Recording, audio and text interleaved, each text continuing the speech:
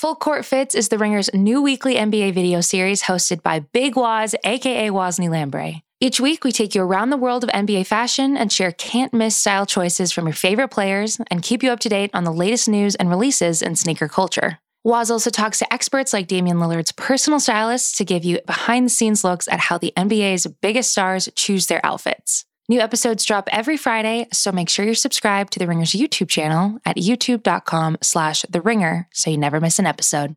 It's The Mismatch, presented by FanDuel. The second half of the NBA season is here, and you can bet on the action with an assist from FanDuel, America's #1 sportsbook. Right now, you can check out the new and improved Parlay Hub, filtered by odds, sport, and bet type to easily find the most popular parlays and same-game parlays all on one page. Plus, start betting on the Explore page in the Pulse and bet live same-game parlays for every NBA game. So download the app today and bet with FanDuel, official partner of the NBA. The Ringer is committed to responsible gaming. Please visit theringer.com/RG to learn more about the resources and helplines available and listen to the end of the episode for additional details. Must be 21 plus in person in select states. Gambling problem? Call 1-800-GAMBLER or visit theringer.com/RG. Today's episode of The Mismatch is brought to you by Hulu Plus Live TV. Tired of paying for cable TV? Switch to Hulu Plus Live TV today to watch over 95 live channels for sports, news, shows, and more. Plus, you'll get access to Hulu's entire streaming library with access to Disney Plus and ESPN Plus all in one plan. No long-term contract, no hidden fees, and no clunky cable box. Get Hulu Plus Live TV today. Live TV plan required. Restrictions apply. Access content from each service separately. Learn more at hulu.com.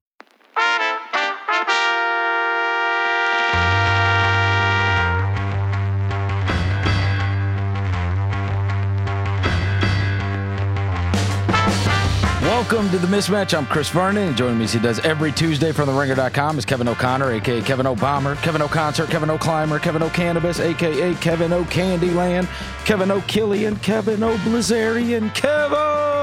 Verno! Wow, free agency. What's up? Free agency has begun. It has been a long time since we have spoken, as we didn't have a show on Friday, and now, by the time we reconvene, free agency in the NBA began yesterday, and there was a ton of movement.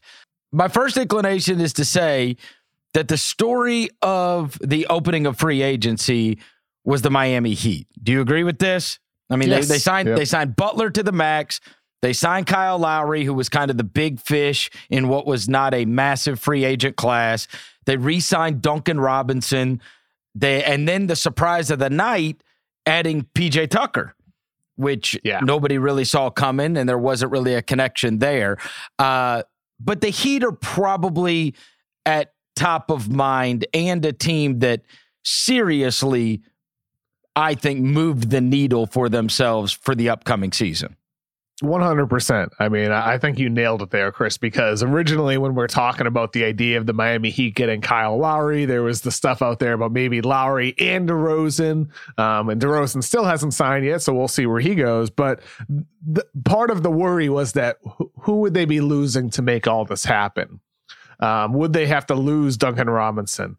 No, the answer was no, that they are able to return one of the best shooters in basketball now, who can be in a backcourt with a point guard and Kyle Lowry, who it's not like Heat culture needs any more toughness and grit from Lowry and Tucker, but them having that kind of organically the way they play and bringing it there, in addition to other stuff. Lowry isn't just a guy who takes charges or drives to the basket or facilitates. He's a really good shooter himself, both off the catch, off the dribble, coming off screens, regardless of the action. So for Eric Spoelstra now, Miami's half-court offense so often ran stagnant in past couple of years. But now with Kyle Lowry, they're going to have a level of creativity they didn't have before. And you factor in the possibility of Bam Adebayo getting a little bit better, continuing to extend his jump shot range. If you factor in, Tyler Hero, after struggling as a sophomore, getting back on track to what he did during his rookie season, during that bubble run. maybe Tyler Hero takes a mini leap as well. This Heat roster, adding Tucker too, just feels really complete, Chris. Like, they still got to add some minimum guys, to round out the bench, but this feels like a really deep, complete roster overall. Well, and we are going to see who is sacrificed, but we were talking about Duncan Robinson. You wondered, especially during the season, does it cost you Tyler Hero? Maybe, who I know had a down second year, but certainly I and many others still have belief in. Didn't cost you Robinson, didn't cost you Hero. Probably cost you, Kendrick Nunn? And it could cost Nunn, yeah. Okay.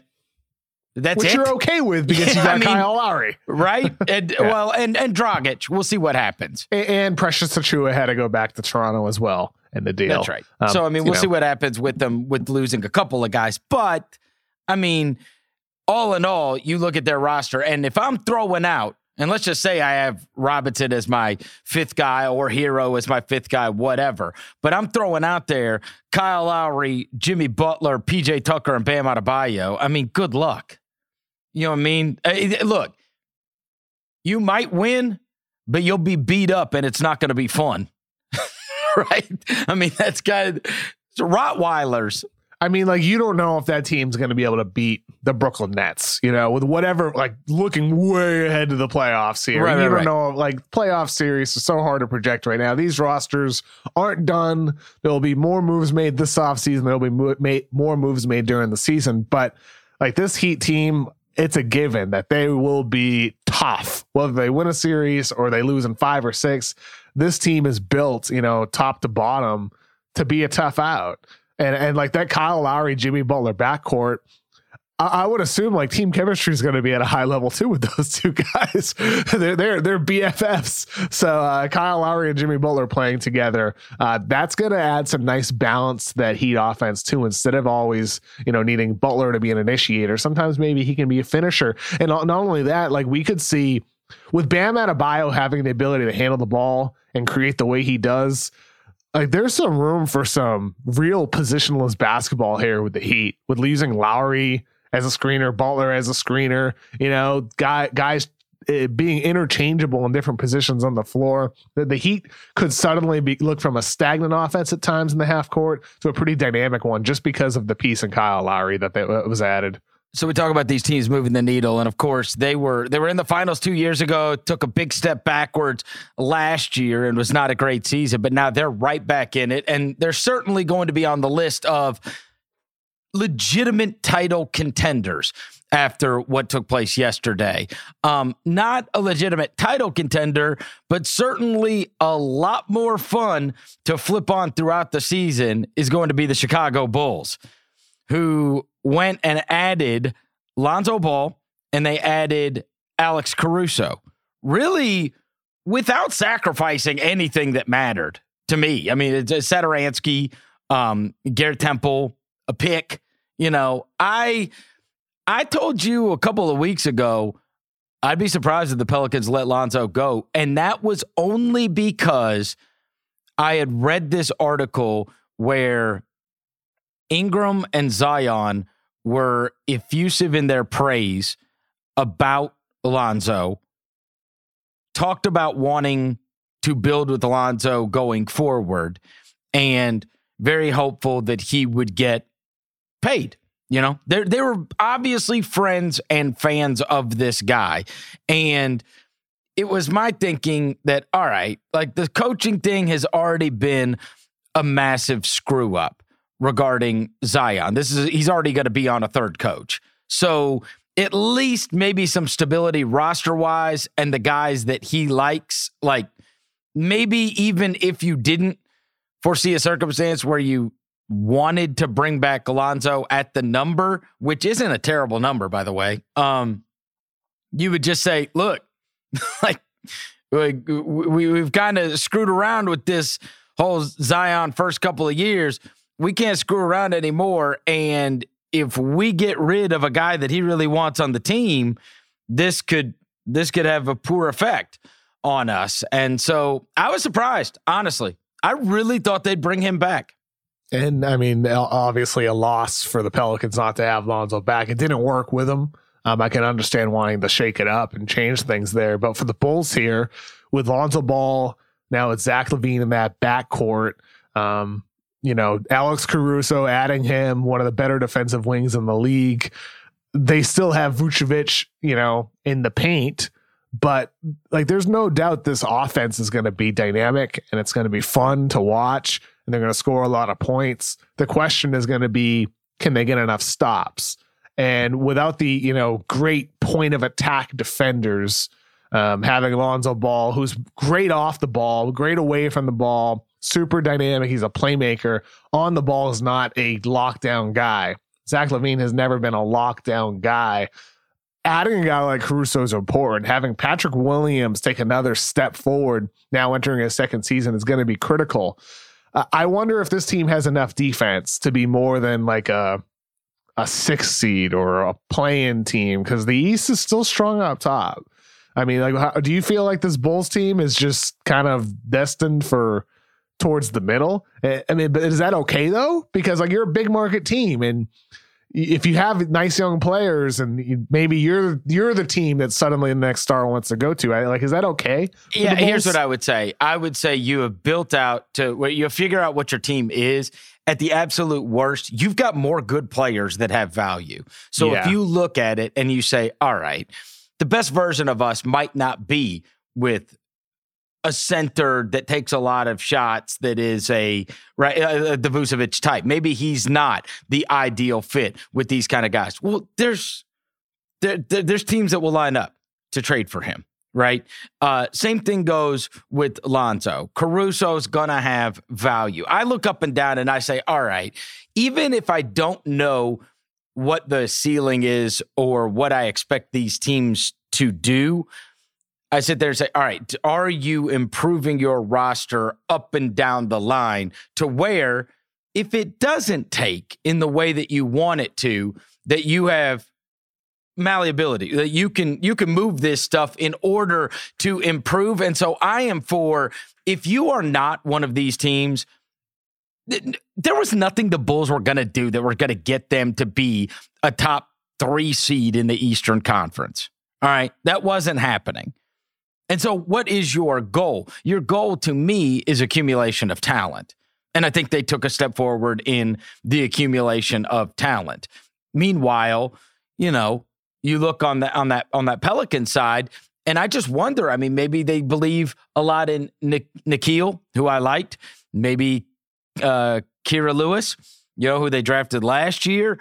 But I mean, you're not rolling in there with Satoransky as your starting point guard on that team. That seems ludicrous to me. And the other thing is, if you are, I would have figured you could have gotten more back if you're signing and trading Lonzo anyway. Something I really want in the deal. Well, I mean, you saw they gave up a 2022 lottery protected first-round pick for Devontae Graham. That, to your point, that's what you would have been hoping for, right? Yeah, I mean, I would have gotten something, right, to somebody that really wants Lonzo on the team. I think that you have, maybe it doesn't all fit, but to me, it's a better problem to have LaVine and Lonzo and Caruso and Kobe White. And then okay, what does this mean for all these guys? How are we going to play all these guys together? You could thin out the roster and you can improve other areas because these guys are assets. And so, yes, you try to be the best team you can, but you also are dealing with asset accumulation when you're not a team that is going to easily make this leap to one of the top seeds in the conference. Well, I mean, with the Pelicans, that's kind of the. Yesterday, I tweeted out what a bummer it is. You go from thinking about targeting Chris Paul or Kyle Lowry to thinking about Spencer Dinwiddie or Devontae Graham, and then you land Tomas Satoransky in a trade. And a bunch of Pelicans fans are pissed at me, free agency's not over. What are you saying? Trying to go for hot takes. I'm like, that wasn't a hot take statement. It was just what a bummer. You go from these star players to getting Satoransky in a deal in return for Lonzo. I mean, they did sign. We react in the moment. Yeah, I mean, right? I don't. So guess what? You know what I mean? as they say, if it's sugar, it's sugar. If it's ish, it's ish. And at the time, like right now, you react to what is going on in the moment. Of course, if they swing a deal and they take Brandon Ingram and a bunch of other stuff and they swing it for Damian Lillard and they end up with him, then guess what? We'll be the first ones to say, wow, oh my God, look at what they did. But as it stands right now, that team is not better. I mean, how is that? How are they better? They're different. You know, they traded away, you know, some of the defensive presence that Lonzo Ball brings, and in return essentially get more offense in the form of shooting. That's not what they needed. It's not what they needed. And I'm a Valanciunas guy, but Valanciunas isn't a great fit next to Zion. Better than Steven Adams, but not like the perfect fit. It's better than Steven Adams in that he might be able to stand out a little bit more. Yeah. Hit some mid-range. Maybe they have him shoot some more threes. Maybe, but not a better fit in Steven Adams in that he needs shots. Yeah. Steven Adams doesn't need shots. How would you rank like Valanciunas' defense? Passable, would you say? I think the Grizzlies were very fortunate in terms of, and they made this decision probably despite the fact of who their opponents were, but they played against Golden State in order to get in the thing, right? And Golden State had absolutely no answer for him. He created such a massive advantage, and an advantage that they couldn't necessarily take advantage of on the offensive end as much, right? And then they played a team that plays a true center and wants to play a true center and brings in a center for another center in Derek Favors.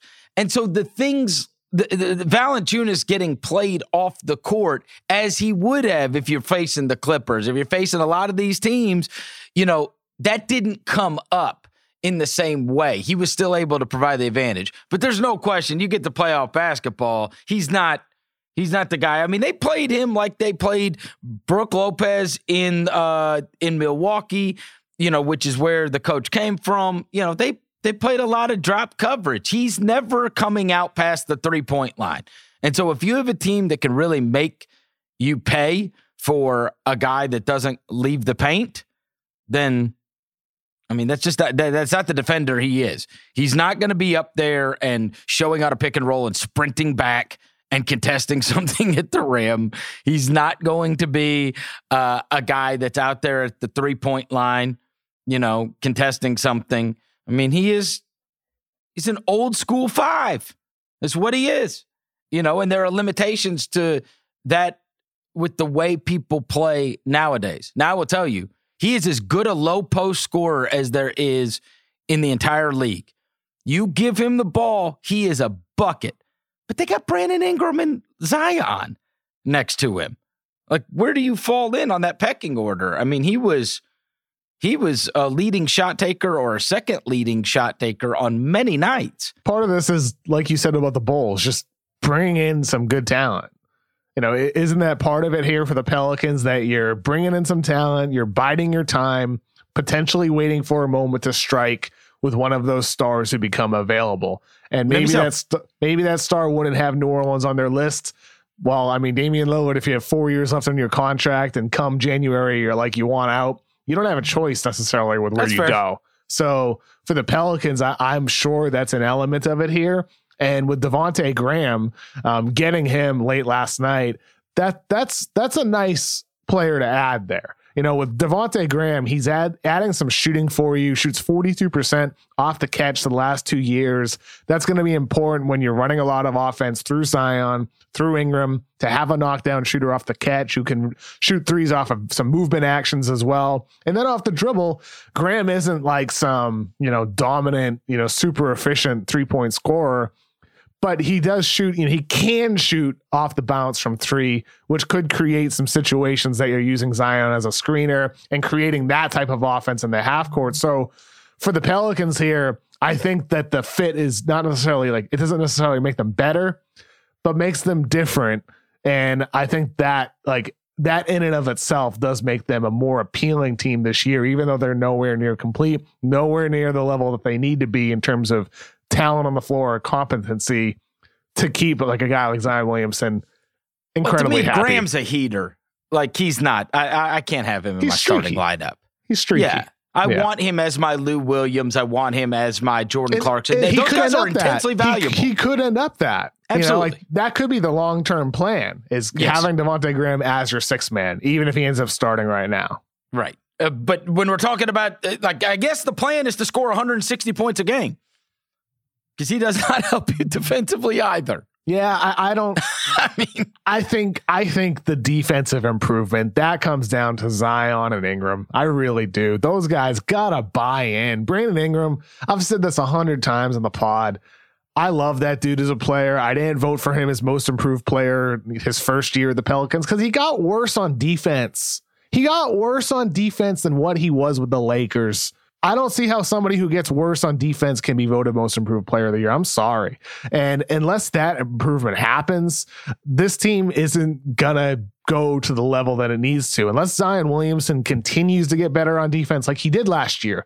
To his credit, effort improved, focus improved, intensity improved. He got better individually as a defender. He still needs to get way better than he was. And unless that happens from your two young stars, the two faces of the franchise, the team's not going anywhere. It's on those guys to get better.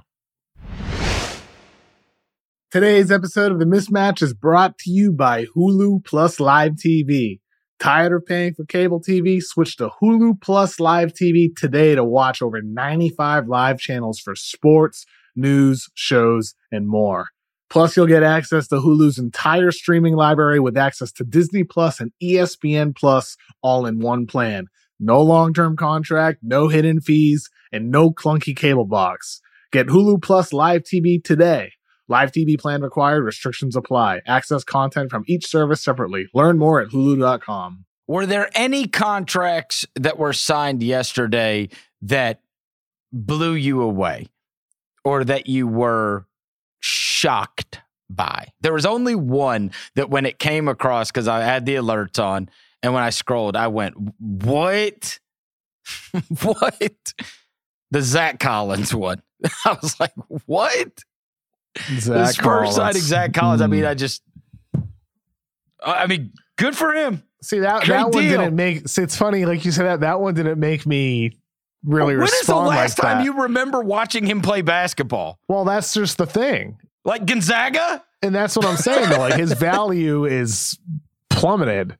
But he got $20-something million. $22 million over 3 years. And I think that's kind of why I was thinking he's a guy only 23 years old that some team is going to take a shot on. Some team is going to take a shot on him. And the Spurs are the type of team that it makes sense. I mean, he played 11 games in 2019-20, did not play at all last season for Portland. Last time we really saw him fully healthy was the 18-19 season, and he wasn't great coming off the bench for the Blazers. He showed some of the potential that made him a lottery pick, but I mean, he's a guy that dealt with a lot of injuries early in his career, and I'm not saying this will be a smart contract. I'm not saying it'll look like the right thing to do, but I kind of get it just because we're talking about a young player who is compared to Al Horford, as a big who can shoot threes and switch screens. I get the appeal and then a risk like a team the Spurs are trying to take, because it's very clear with their draft pick of Josh Primo in the lottery using the 12th pick, young raw player who may not do much his first or second year in the league before he can, build up his body, build up his skills to compete at the NBA level. This seems like a team, Rudy Gay's gone, going to the Jazz. DeMar DeRozan could be gone. Patty Mills could be gone. All those older guys, so long. It's in with the youth, and a guy like Zach Collins kind of makes sense to me. If I had seen him play basketball in years, I think it would make more sense to me. Well, that's the thing. The only reason, like, you're getting him for $22 million over 3 years because he's never been in a position to show his potential, because he didn't play last year. Had he played last year, that deal might be more, even if he didn't like pop necessarily. No, and that's the reason. That's the reason that I'm surprised, right? I mean, I figured he'd be a one-year guy. That's the kind of guy you give a trial run to. You've been injured, I wonder if he wanted the security. A guy like that gets a 1-year deal, a prove it deal. You know what I mean? I saw this. I wonder if he wanted the long-term deal. I wonder if there were opportunities. I don't know if what deals are on the table, but I wonder if there were opportunities to sign a 1-year, $10 million contract. And he's like, I want the security just in case I don't stay healthy anymore. Yeah. You know, I could see that. I mean, oh, no. I could see 100% him wanting that.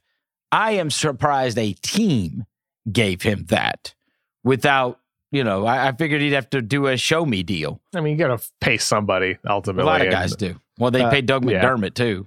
They did pay Doug McDermott as well. And I think for, deals that surprised me, the dollar figure for Duncan Robinson, it's just amazing in the sense that 3 years ago, he's an undrafted free agent. Amazing. And Miami signs him, and now he's signing for $90 million over 5 years. I'm not saying like that's paying him too much. It's just amazing. Then 3 years. Going rate. Somebody else would have done it. For elite shooters, for sure. Yeah, absolutely. Yeah. Somebody else would have done it, but it is a shocking number. What did you make of all the Knicks signings that came in? Obviously, they brought back some of their guys. You figured they bring back Derrick Rose, Alec Burks. They brought back Nerlens Noel, and then I guess the one that was on a different team that they signed was Fournier. You like that fit there? I mean, $78 million over 4 years with a team option in the last year. It's a heck of a lot of money for Evan Fournier. But I think it's important to look at these deals in the context of what's the 5-year plan. And if you're the Knicks, your plan is to acquire a star that becomes available via trade or, in free agency. And Evan Fournier at around, just under $20 million annually. And like I said, with the team option in the last year, it's not an untradeable contract for, sign and trade purposes in the future, for flipping him for like a Damian Lillard, or, if you need to just outright trade him to create cap space. Fournier is the type of guy who can help you a little bit now and then become tradable down the line. There's no guarantee those opportunities will become available. We've seen the Knicks strike out before, but I do think what they did this offseason so far with Fournier, even in the draft, getting like Grimes, this is a team that's going to continue to look competent and competitive. So they're going to maintain that status this coming season and in the years to come. But in a vacuum, I just don't know that you needed to spend that to have that level of competitiveness. Somebody, they were bidding against somebody, because Evan Fournier, for a couple of days, I was being told that it was $54 million over 3 years with a team option on the third year. That turns into $78 million over 4 years with a team option in the fourth year. But so the first number is much more palatable, Kev. Somebody was bidding out there. Somebody was going after Fournier. And why wouldn't they, though? 28 years old, really good shooter, can do a little bit off the dribble for you. Fournier is not a bad player. No, it's not, but I just drafted. I'm hopeful. I'm hopeful still that RJ Barrett is going to grow into something really special. I don't think Barrett and I don't think their skills clash. They're different types of guys. Fournier and Barrett can play together. You got to have good players to help develop your young guys. I'm not saying it's a terrific signing. Evan Fournier signing in the summer for the Knicks. I'm not saying that, but they have to bring in somebody. And Fournier is not a bad option. It's just, if you're a Knicks fan, it's just unfortunate that this wasn't a summer where there was a marquee star on the market that wanted to go to New York. Kawhi seems to be staying with the Clippers potentially. Lowry, as we already talked about, went to Miami. It's not like a loaded class of stars for the Knicks to pursue. So it's just kind of bad timing in that sense. I wonder if everybody just watched Evan Fournier torch Team USA, and so the price of business went up. He did do that. I'll give him that. He torched Team USA when they played about a week and a half ago. Do you, I don't know, well, I'm going to ask you because you might have some intel on this. Do you know if the Kings sit around and say, which shitty center of the last 10 years have we not acquired yet? And then they go after whoever it is because they signed Alex Len yesterday, and I just wondered. I thought you were talking trash Tristan? about my guy, Rashawn Holmes. No, Tristan Thompson. Don't you dare, Alex Chris. Len. Like, don't you dare. Is there any crappy center that has not worn a Kings jersey anymore? Like, is there anybody they could go acquire? I saw that come across, it was like Sacramento Kings signed Alex Len. I'm like, for what? Why do they always, every year, I swear the Kings sign another friggin' Bobo center. It doesn't make any sense to me. He's not a Bobo center. Yes, he is. He stinks. It's just like a couple of years ago. Remember all those Kings fans jumped on me about Dwayne Dedman. They had to cut him within 3 months. But like a Bobo, no, he's not. He's not Alex a Bobo Len? center though. I mean, he's not saying he's great. I'm not saying anything like that. But he's a rotation big. What rotation? He can be in a rotation for you playing 10, 15 minutes on a terrible team. I suppose. What good team has he ever gotten minutes for? Am I mistaking him for somebody else? I'm just saying, like Bobo center. I mean, like Tristan Thompson, he's got his flaws, but he's not a horrific player. I didn't say Tristan Thompson. He stinks, but I didn't call him a Bobo center. I call Alex Len a Bobo center. Well, I mean, let's focus on Rashawn Holmes, though. Our guy. By the way, shout out to all the Celtics bloggers. Your team obviously really loved Tristan Thompson a lot. I mean, I'm not one to rub it in. I'm not one to rub it. Great team chemistry guy. Yeah. Excellent team chemistry guy. That's for sure. I have a memory of an elephant as well. He's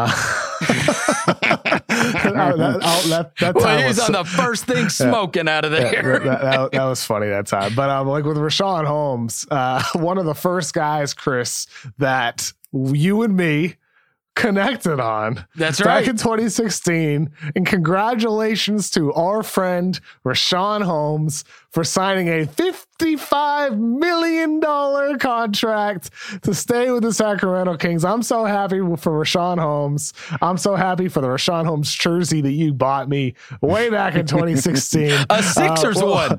Yes, that's 4 teams ago. What a journey. What a journey for Rashawn Holmes. I'm excited for him. I tell you this, it was good for big men. It really was, Kev, because not only did Holmes get that, how about the bag that Jared Allen got? How about Kelly Olynyk, $37 million too? A lot of bigs getting paid. But Jared Allen, $100 million, huh? Yeah, 100 and 5 years, 100 for Cleveland. I liked that deal a lot too. I like Jared Allen quite a bit. I like Jared Allen a lot too. Defends, has great hair, plays hard, likes Dragon Ball Z. Big energy. Great fit with Evan Mobley. I look forward to watching the Cavs, man. I really do. I mean that. A backcourt we'll see if Colin Sexton stays around, but Sexton, Garland, in the backcourt, you got Okoro at the wing, Nance still in the picture right now, and then a front court with Jared Allen and Evan Mobley. Yep. Those guys can be versatile together. You know, you can play with both of them because Mobley can space the floor, defend the perimeter, or you can play with just one of them.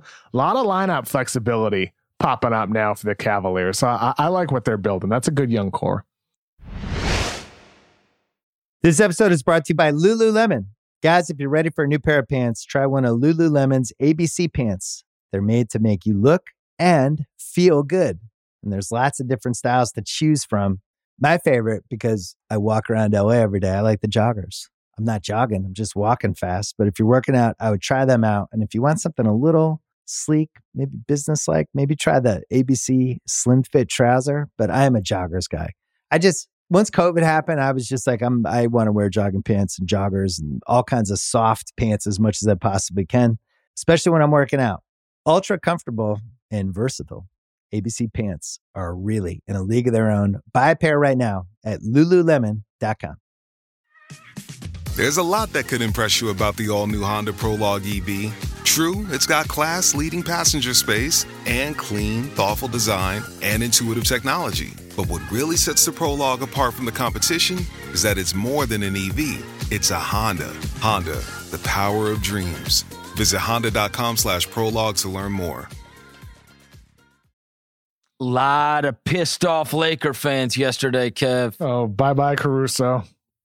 Well, like he was kind of the last, I guess it'll be Taylor Horton-Tucker now, but I mean... And he should be back, Horton-Tucker. That's my impression. But of the guys that are like, homegrowns, right? Like that you've always rooted for, that have never worn another jersey. Like that's our guy. He's always been, and he is synonymous with team, and you've rooted for him for multiple years and throughout his journey. There becomes, as a fan base, there becomes a different connection to the players, right?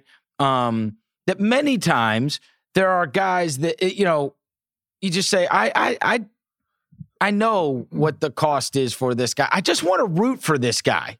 Like I want him on my team. I know there might be some better options, but I got more fun rooting for this guy. And I really got that sense yesterday, right? That there's a lot of criticism I saw on social media. And I'm not talking about from outside. I'm talking about from inside, Lakers fans. Yeah, they were mad about the Caruso thing. Because the Lakers could have paid him. Yeah, to bring him back. Like they wanted him back on that team, because at least it would be some connection to this mercenary team, as it were, right? In the end, fans still love a connection to the players that they brought in, that their team drafted, that they watched grow in that jersey, and the Caruso, and have those moments over the good and the bad. He was also the last vestige of the last connection to like pre-LeBron, right? Yeah. That's it. Like there is no, is that it? I guess he was the end of the line. He was the only bridge between the LeBron era and the era before, which was not a great era, but that's the real fans. The real fans are the ones that lived and died with Alex Caruso every night when they weren't winning any games. Yeah, they're the fans that watched Andre Ingram. Yes. Get an opportunity with the Lakers, right? And I think with Caruso, obviously for Lakers fans, it's disappointing to lose a guy like that for all the reasons you stated. Yep. But, when you're contending for championships, this is what happens a lot of the time is players come and go, and guys get paid. They get opportunities with new teams, and like he got paid a good amount, $37 million over 4 years. And so for the Lakers being a luxury tax team, instead they're pivoting to some of these veterans, Wayne Ellington, Trevor Ariza, on top of acquiring Russell Westbrook. So, Caruso, Dwight Howard getting him back as well. So for the Lakers, Russell Westbrook, you and me, Chris, have argued about him a lot over the years. The lack of spacing they'll have with certain lineups is definitely concerning, and I feel like with some of the decisions they've made, like Ariza, like Ellington, like Bazemore, it seems like they're trying to go with some cheaper veterans who can shoot to surround Westbrook, LeBron, and AD with. My question for you is, was it the right choice going for Russell Westbrook here rather than Buddy Hield and possibly bring back Dennis Schroeder? Did they take the right path here with their decision last Thursday to go for Westbrook?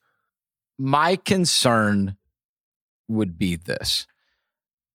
Not as much the whole... I think great basketball players in many cases can figure it out.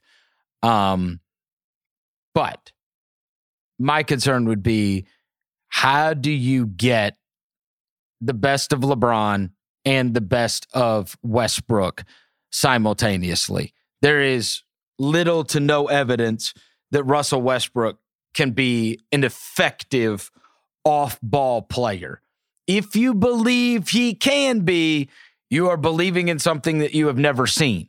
And I worry that while both are amazing players, you never got the best version of Chris Paul when he was playing with James Harden. I think we all freely admit that, right? We saw people were talking about it being the end of the line for Chris Paul. Chris Paul's lost that first step. He can't get by people anymore, whatever. He was helped lead the team to the finals this past year, right?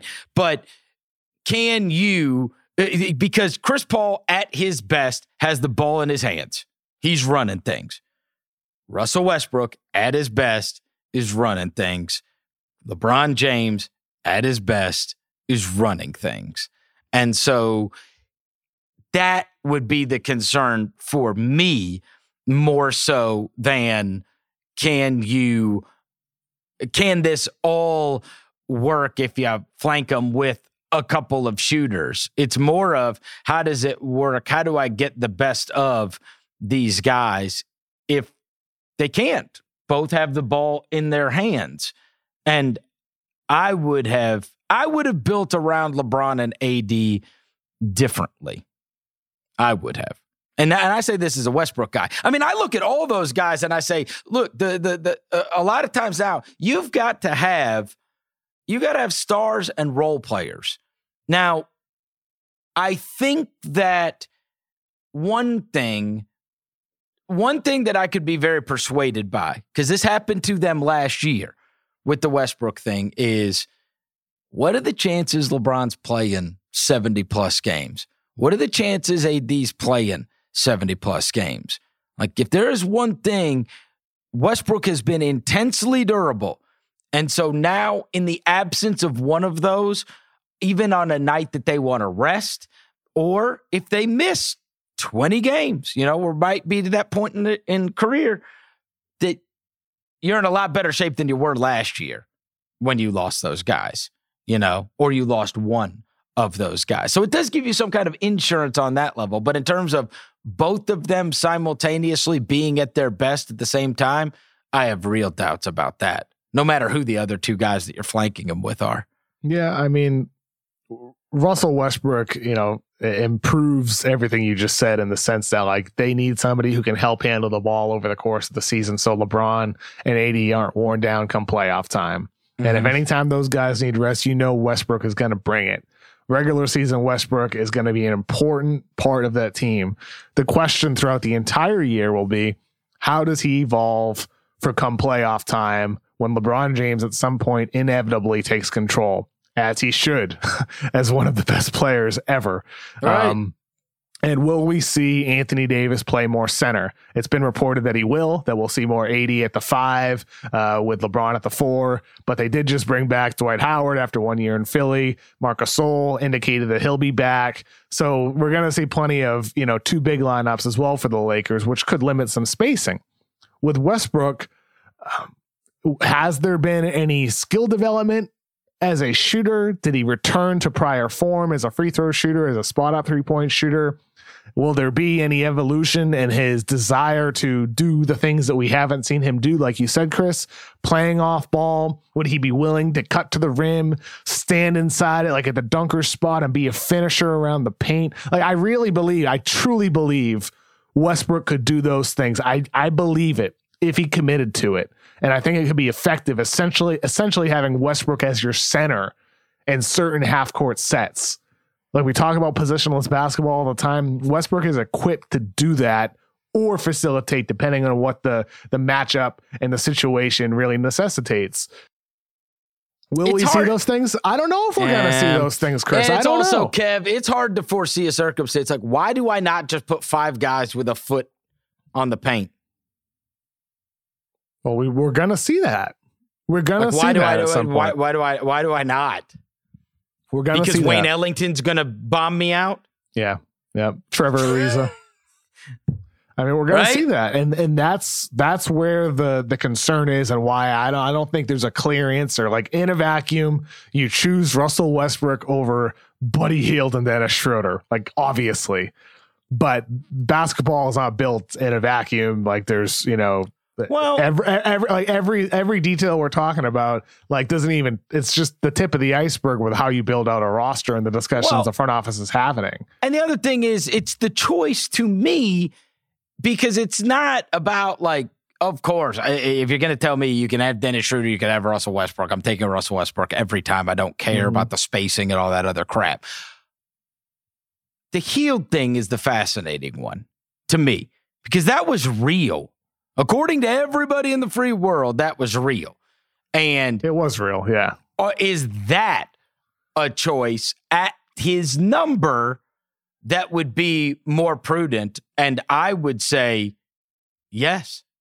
I would say yes, because I think that the best versions of. Think about how many moments that guys like KCP or whoever had over the years where, and you think about even the end of some of those games a couple years ago in the bubble where LeBron's getting all that attention, he whips it over, and it's the reason they had Danny Green. Now, Danny Green wasn't making them, but the whole idea is, like, this guy's going to command all attention. He's going to make the right basketball play. He's whipping it to the guy who gets the wide open three, and that guy with the wide open three is who? Those are the also Rands. You know what I mean? Those are the guys that you're just adding for a very cheap price. 15-year veterans, Trevor Ariza and Wayne Ellington and Talen Horton-Tucker, who's not really a shooter, and whoever. I mean, you create yourself so many open threes when you play with players like this. And why would I not go and get the best, one of the top 5 shooters in the world in Buddy Hield? I think that would be a much better fit with LeBron and AD. To me, that's devastating, because that really is, really? You want to try to, because if you don't double him, he's driving to the basket on you or he's getting fouled. And if you do bring that guy and he throws it out to a wide open Buddy Hield, that is a different world than throwing it out to a wide open Danny Green. Yeah. Because Buddy Hield is a bucket, you know? No doubt about it. I mean, he's an absolute flamethrower from three, you know, both off the catch. What he does, and that's screens. all he would have to do. Yeah. All he would have to do. I mean, Westbrook adds a different element than Hield would, obviously, with his playmaking, creation, downhill attacking. He can create threes because of his ability to get into the paint. But Buddy Hield, I mean, I wish we could have seen it. I think Buddy Hield in this type of offense would just completely blossom. But one thing, it's still not out as of recording, 11:48 a.m. Eastern right now, that they could get Hield.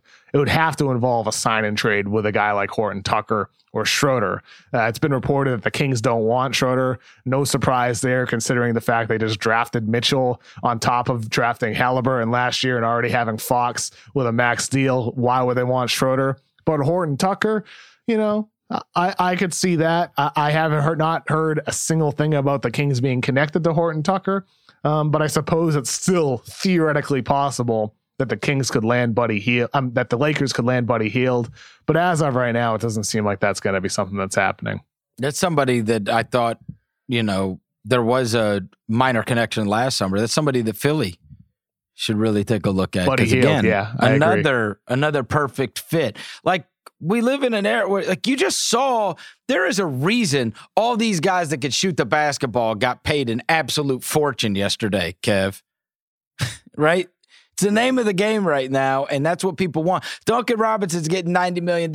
Evan Fournier getting what he got from the Knicks. Doug McDermott is signing a contract. Tim Hardaway Jr., who was shooting fireballs in the playoffs last year, gets another big contract. I mean, you can go up and down the list. If you can shoot the ball, you're gonna get paid nowadays. The crazy thing is about Hardaway is I heard the Pelicans offered him almost $90 million over 4 years, and he ended up staying with Dallas.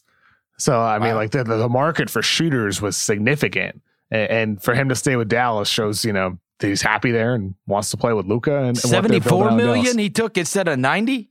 Yeah, I think it was 88 million was the number that I heard. Oh wow. Yeah.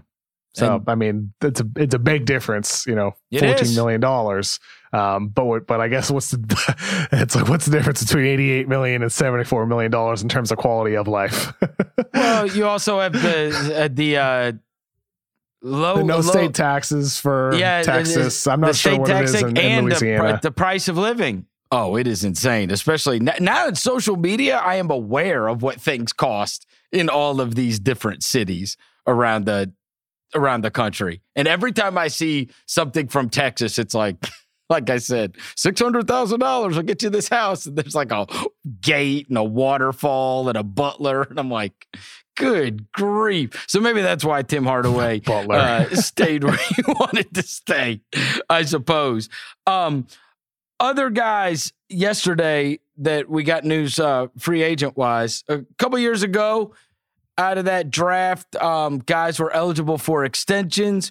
we had at least 3 maxes, right? You had Shai Gilgeous-Alexander, got a 5-year 172, which is rather unbelievable. Like, you think about where he was drafted just a few years ago, and that he's on his second team, and he got a max. Of course, we knew Trey and Luka would both get their max extensions, and those are over $200 million. And so we do have some of those guys. There's still going to be guys. I mean, we'll have to look up and down to find out what guys from that class end up getting. There hasn't been an Ayton one yet, right? No, not yet. He was the number 1 pick. Obviously, Jaren Jackson Jr. Will be up for his. That was the other top 5 pick. Marvin Bagley, who knows what's going to happen? I mean, there were rumors that he's going to be traded, and maybe he could be part of a projected Buddy Hield thing that you were talking about.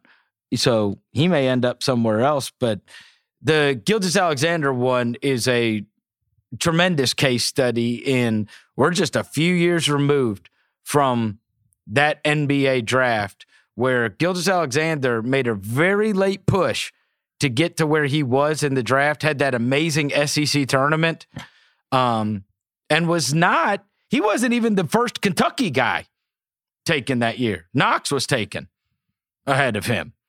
And look where he is now. I mean, 5 years, $172 million, and certainly one of the guys with, I think we would put on that list of the brightest futures ahead of him in the entire league, right?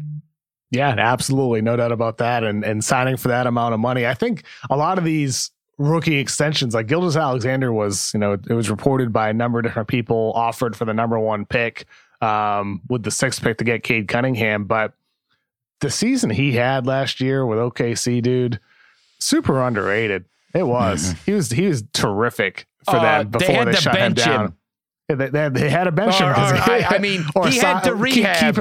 Keep him sidelined, still rehabbing his injury because he was that good.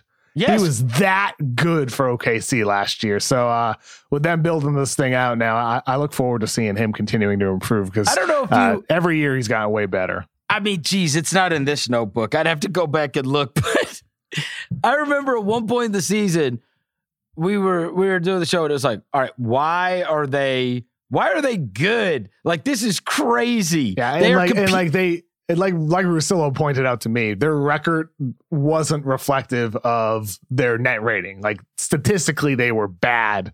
Record-wise, they were average, but like they were definitely better, than anybody would have expected. No, and it was. But this is what happened because I can't tell you how many times I remember the story telling you that it became commonplace for me and my son to watch League Pass at night, and he would pull out his little iPod Touch and he would pull up the scoreboard, and whatever was coming down to the wire, we would flip on.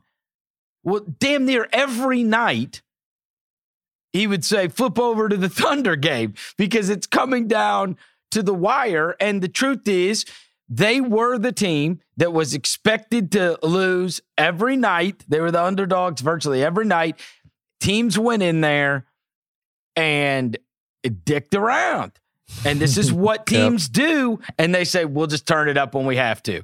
And they just kept catching teams over and over and over again. A team would just be like, all right, last 10 minutes, let's crank it up. And then Gilgeous-Alexander would get on a heater, or Lou Dort would go and score some points, or Darius Baisley, or whoever it was, like on different nights. That one guy, was it Mo Brown or whatever? He had like Moses Brown. Yeah, 20-something rebounds in some of these games. It's like, all right, we were trying to catch these guys sleeping, and instead we got caught. And they did that over and over again. But their record was not far off from 500, I don't think, with Gilgeous-Alexander in the lineup, which is just outrageous for a team that won, that obviously lost, 30 of the last 40 or whatever on purpose. Mission accomplished, except not on the lottery, unfortunately for them. Yeah, they didn't get that accomplished completely. All right, give me any others that we've missed, Kev, that we need to talk on. Obviously, Chris Paul going back to the Suns, $120 million, 4 years. Great for them to get him back. Mike Conley going back to the Jazz, $74 million, 3 years. Good to see him getting a contract. Like you saw him when at one point with Memphis, it looked like, how good is he going to look in the years to come? Nice for him to get that. Norman Powell going back to the Blazers for $90 million over 5 years. That's a lot of money, but he's a good player, and they had to bring him back. We saw Gary Trent going back to the Raptors. We saw the picture of him signing his deal. Great. I'm happy for him getting big money after going second round. Did we miss anybody else, Chris? Kelly Oubre Kelly Oubre hasn't signed yet. Warriors did sign Otto Porter and Bielitsa, so Oubre likely going elsewhere. Don't know where yet. Will Barton going back to the Nuggets as well. I think that just he had opted covers out. Everybody. He had opted out, so he just got that extra year basically on there. I think he opted out of 15 and he got 16. So he made himself an extra, $1 million and another year tacked on to that deal. McConnell as well, going back to the Pacers. Payne, $6 million annually, going back to the Suns. Oh, One of the surprises, Tice going to the Rockets. We didn't also talk about the Bucks not paying PJ Tucker, letting him go to Miami when they could have paid him. And I don't know, like maybe he didn't want to stay there another year. Maybe he wanted the sunshine in Miami. And then Bobby Portis going back. They haven't necessarily added quite a lot right now. They've just gotten slightly worse, if anything. I wonder if there's more to come that just hasn't happened yet for the Bucks. So I'm going to withhold opinion there, but I would hope that they do something with their backcourt, adding another point guard. I think we covered pretty much everybody. Jeff Green going to the Nuggets, new team for Jeff Green. Hold on a second. With the Bucks. Who are we missing? The Bucks signed Semi Ojeleye. Oh yeah, of course they did get Shemi. They did get a gloss over that. Yeah, they did get Shemi. So there's their PJ Tucker replacement, and they stole a Giannis stopper from the Celtics. That's a big time move, Chris. You got to get Semi Ojeleye. The Giannis stopper. Is that what they call him? Yeah. Oh, I didn't realize that. I never heard that one before. Forgive me. We have not spoken since the NBA draft. I listened to all the content that came out. All 4 parts of the Bill Simmons podcast with me and Ryan. You did all 4 not. Parts? You were not a huge fan, Kev. The Memphis Grizzlies at the 10th pick. You said this is the first thing, the first one that I really don't agree with because they have been one of the darlings. Tell me why I'm wrong, Chris. Tell me why I'm wrong. What is the Grizzlies front office feeding you? Tell me why I'm wrong about Zion Williams. Or are you also not happy? Oh, no. Look, this is where I stand. There was only a few guys that I loved in the draft. I said right off the bat, I would have taken Moody. Okay? That was a guy I loved. I loved Moody, and I loved Suggs. Right, but Suggs was of course, obviously not attainable. This was not a draft where I was married to players in the same way. And I'm not going to tell you that.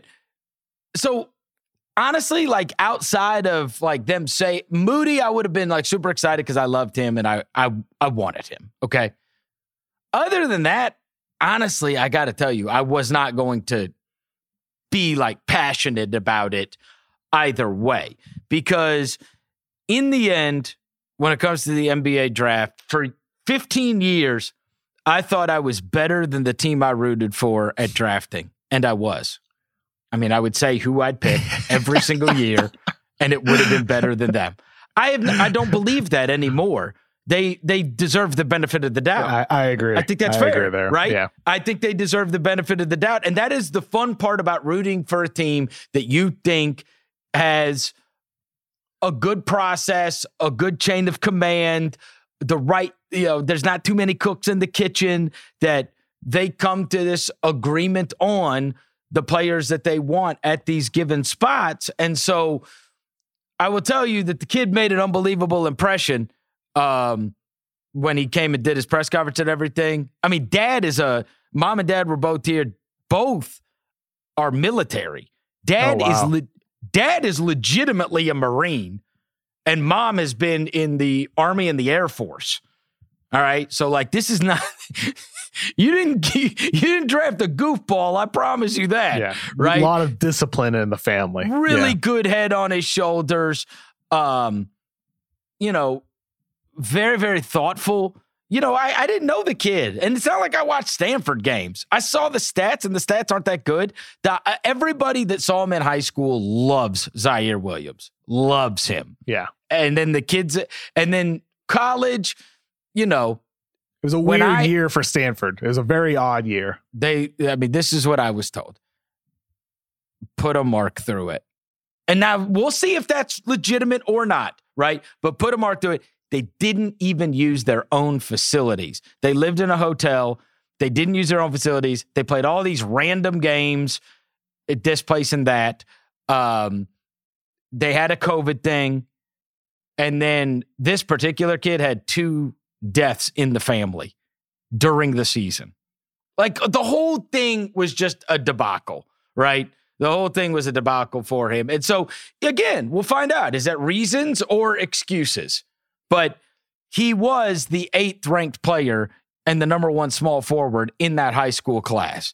And so we decide, how much do you want to evaluate the 25 games that he played or whatever it was at Stanford? Some of them very good, some of them very bad. But I just wasn't going to get all that passionate about it, honestly, either way, because I'm just now, and I don't want to, look, I am a huge fan of what you and all these draft analysts do, and that is not an easy job. And I also am very, very appreciative of everybody's opinion. I also know that in our league, it's the way things work, which is, because you see reactions from fans and analysts, et cetera, on if a guy's going too high or a guy's going too low or whatever the case may be on draft night. And take, for instance, the Book Knight case, right? Okay. So that was, I believe, the next pick. So, and there were people that were saying, you could have had James Bouknight. They even, I think even on TV, they said, you could have had James Bouknight, right? Okay. Well, so James Bouknight, who I've been told can score in the NBA, and I don't know what kind of player he's going to be, right? But when we first started talking about the NBA draft, James Bouknight is nowhere to be found. And then James Bouknight is like, kind of tail end of the lottery, or he had moved up and it's like, hey, who's this Bouknight guy? You even remember, it's like a couple months ago, I asked you, it was on your board. I said, who is this Bouknight guy? I didn't even said his name right. Bouknight. I can't even remember how I said it. I didn't even know how to say his name. So he wasn't a thing at all. And then, from what I've gathered, Oklahoma City pulled, much like the 49ers did with the whole Mac Jones thing for the NFL draft, they pulled the wool over everybody's eye. Everybody thought they were taking Bouknight at 6. They scammed everybody and made everybody believe that. And Bouknight was up at 6 or, right around there in virtually every mock. And so they wanted Josh Giddey, which they got at 6, which was shocking to everybody that he went there, right? And so then Bouknight is not going 6, and he's not going 7, he's not going 8, and then he doesn't go 9, he doesn't go 10. And it's like, why is James Bouknight? James Bouknight, in the minds of everybody who's taken in all this public relations and has been built up, James Bouknight, why isn't James Bouknight being taken? And if you didn't take James Bouknight, you're crazy when A, nobody gave a flying crap about James Bouknight 2 months ago. He shows up out of nowhere. And B, his draft stock was artificially inflated badly because a team was leaking out there how much they love James Bouknight. And so everybody thinks he's going to go in the top 8 picks of the draft. And so to me, it's like, geez, you passed on James Bouknight. Well, if everybody in the mocks had James Bouknight at 13, then nobody's saying that, right? It's all based upon our opinions are all based upon whatever we've seen in the mock drafts. And that's why and with where Josh they're Primo, supposed to go. That's why with Josh Primo going 12th to the Spurs, there was, me included, saying, they drafted him too early. They could have traded down and gotten him. But, But what? You evaluate the player individually, and it doesn't matter who has a player ranked where they're expected to go. You take the players that you think is the best choice. And for the Spurs, I didn't love the Primo pick, but clearly they view him highly. And had they traded down, like my understanding is that, maybe OKC at 16, had they stayed there, could have taken him. Maybe the Pelicans at 17, I'm told, like Primo. So for the Spurs at 12, or the Grizzlies at 10 with Zaire Williams, maybe he would have been there at 17, but no guarantees. And I think for all of these teams, regardless of where players are projected to go, whether it's Giddey up at 6 for OKC when a lot of people expected him to go late lottery, or whether it's Primo who people thought would go in the 20s, you just got to draft the guys that you think are the best, because all that matters is did you hit it? Doing the draft is such an inexact science. There are so many variables that are impossible to weigh. You don't know how players' personalities are going to change in given situations. Once they get millions of dollars, you don't know how that's going to change their work habits. There's so many variables that just come into play with opportunity and minutes and the right coaches, the right shooting coach. Like it's an endless list that plays a big factor in the success and failure of the draft. And not to mention, Chris, there's the randomness element too. Sometimes guys just are late bloomers and then they pop. Sometimes guys stop getting better. Like the draft is really hard to do, which is why you were better at picking the draft than the Grizzlies front office, who had access to way more resources than that you do, because those resources don't necessarily make you better at the draft. And the other thing is there are so the Primo one is a great example, right, Kev? Because people went, what the hell? Because he wasn't high on anybody's list and he wasn't high at anybody's mock draft. But I will tell you, and you know this too, if there was a tip that got out there and all of a sudden, Jonathan Givony and Mike Schmitz on the front of ESPN say, updated mock, and Josh Primo is 12 on the mock, then when it comes time for the draft and Josh Primo goes 12, nobody's going, what the hell? Because they had an awareness of it, right? That this could be so. And so if you don't, right, it's all dependent upon where you are in the mock drafts in terms of the reaction. And I get to come by this honest because I just did not watch. The reason I didn't have as many strong opinions about the draft this year is because, of course, I watched the entire NCAA tournament, but I watched less college basketball last year than any year from the time I was probably 8 years old. Seriously. Because to me, what I love about college sports is the pageantry. I like the fans jumping up and down. I like the crowd getting on top. Yeah. And the band, the product is not great. It's not. It's not a great product. The encore product, you mean? That's what I'm saying. Yeah, the basketball. The NBA. The basketball is not great. Sometimes even hard to watch. Hard to watch. So now you're going to put it in empty stadiums where the only thing is the basketball? I mean, to me, it just didn't have the same. College basketball was the one to me that it affected the most, the quarantine stuff. I could watch NFL, I could watch college football, NBA. College basketball to me was affected the most. And the other thing was there were elite players that weren't there in the same way, right? Jalen Green. Jalen Green, Giddey, even if we're talking about top picks, Yeah. But yeah, I think with the drafts, you just got to draft the guys wherever you individually evaluate them. And sometimes that means guys slip down the rankings who you disagree with. Like, I think it's a shame that Garuba falls to 23, that Cameron Thomas falls to 27. But for those teams, because I rank those guys higher, I view that as a potential steal. It's just all about the way we individually perceive these players. And as teams and organizations, if you let the opinions of media and fans influence your decisions, that's your number one mistake. You can't do that. You can't. You just have to do your own evaluations and stick to what you think is best for your own organization. Just in other sports too. I'll never forget. I was so oh, that is so boring. When I'm a Cowboys fan and we took Zach Martin out of Notre Dame, a guard. Who cares, right? I mean, Zach Martin's one of the best guards of he's literally an all-pro caliber guard and was part of one of the best offensive lines, that ever was a couple of years ago. And it's like, okay, so on draft night, I didn't love it. And Cowboys fans were bitching about it. And a lot of them were bitching because guess who was on the board? Johnny Manziel.